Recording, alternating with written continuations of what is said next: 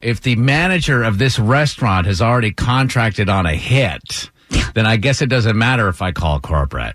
Oh, true. Guys, the way that it's supposed to work is that if you have a bad experience at a restaurant, you ask for the manager, you tell them in a calm way, and it makes everything right. That's the way it's supposed to work. Correct.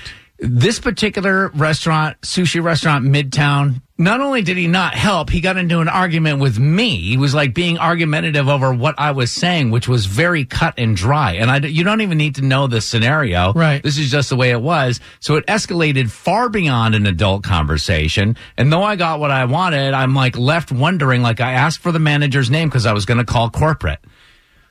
My friend suggested doing that. Then the manager comes out onto the deck. Like I've left the restaurant, I'm waiting for an Uber, and he's sort of out there almost like stalking back and forth like a lion.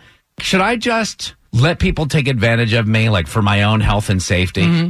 So this manager was outside of the restaurant, Tad, because you had gotten his name, and I'll bet he's worried that you're going to call corporate and like try and screw up his life. Oh, whatever. He was like, let's make sure this guy gets out of here. He already cursed at me. He doesn't need to be in the restaurant anymore. Let's just make sure he goes. You don't think they care that he's worried about his position? Because now if Tad calls corporate's going to call the manager, and he's going to have to try and explain. And, you know, it's all circumstantial, but the customer's always right.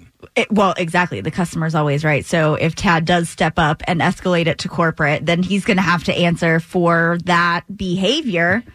But at the same time, Tad, they had done this to you multiple times before. Every time you go to this place, you have a bad experience. So why, after so many times, do you continue to go to this place and give them your money? It's conveniently located, and it was a friend of mine's suggestion, and I was like, well, it's been several years. Clearly, they can't still be horrible.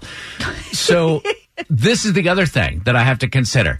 Do I want to help them? So if I call corporate, I get this guy in trouble. I mean, I'm never going to go back there. I would love to see this place go out of business once and for all. And then another restaurant. That's a lot of people losing their jobs.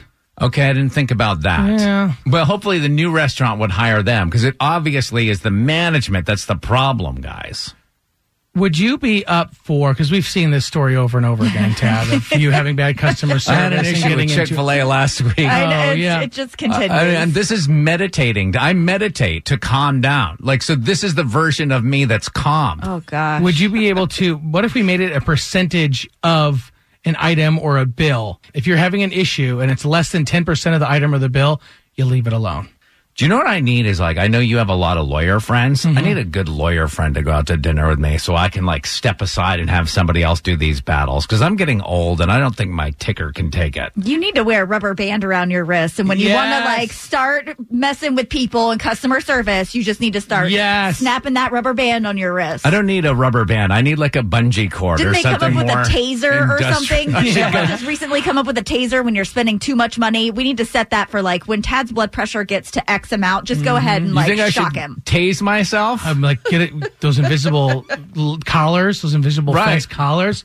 Just have somebody, like, give me a every time my blood pressure gets up.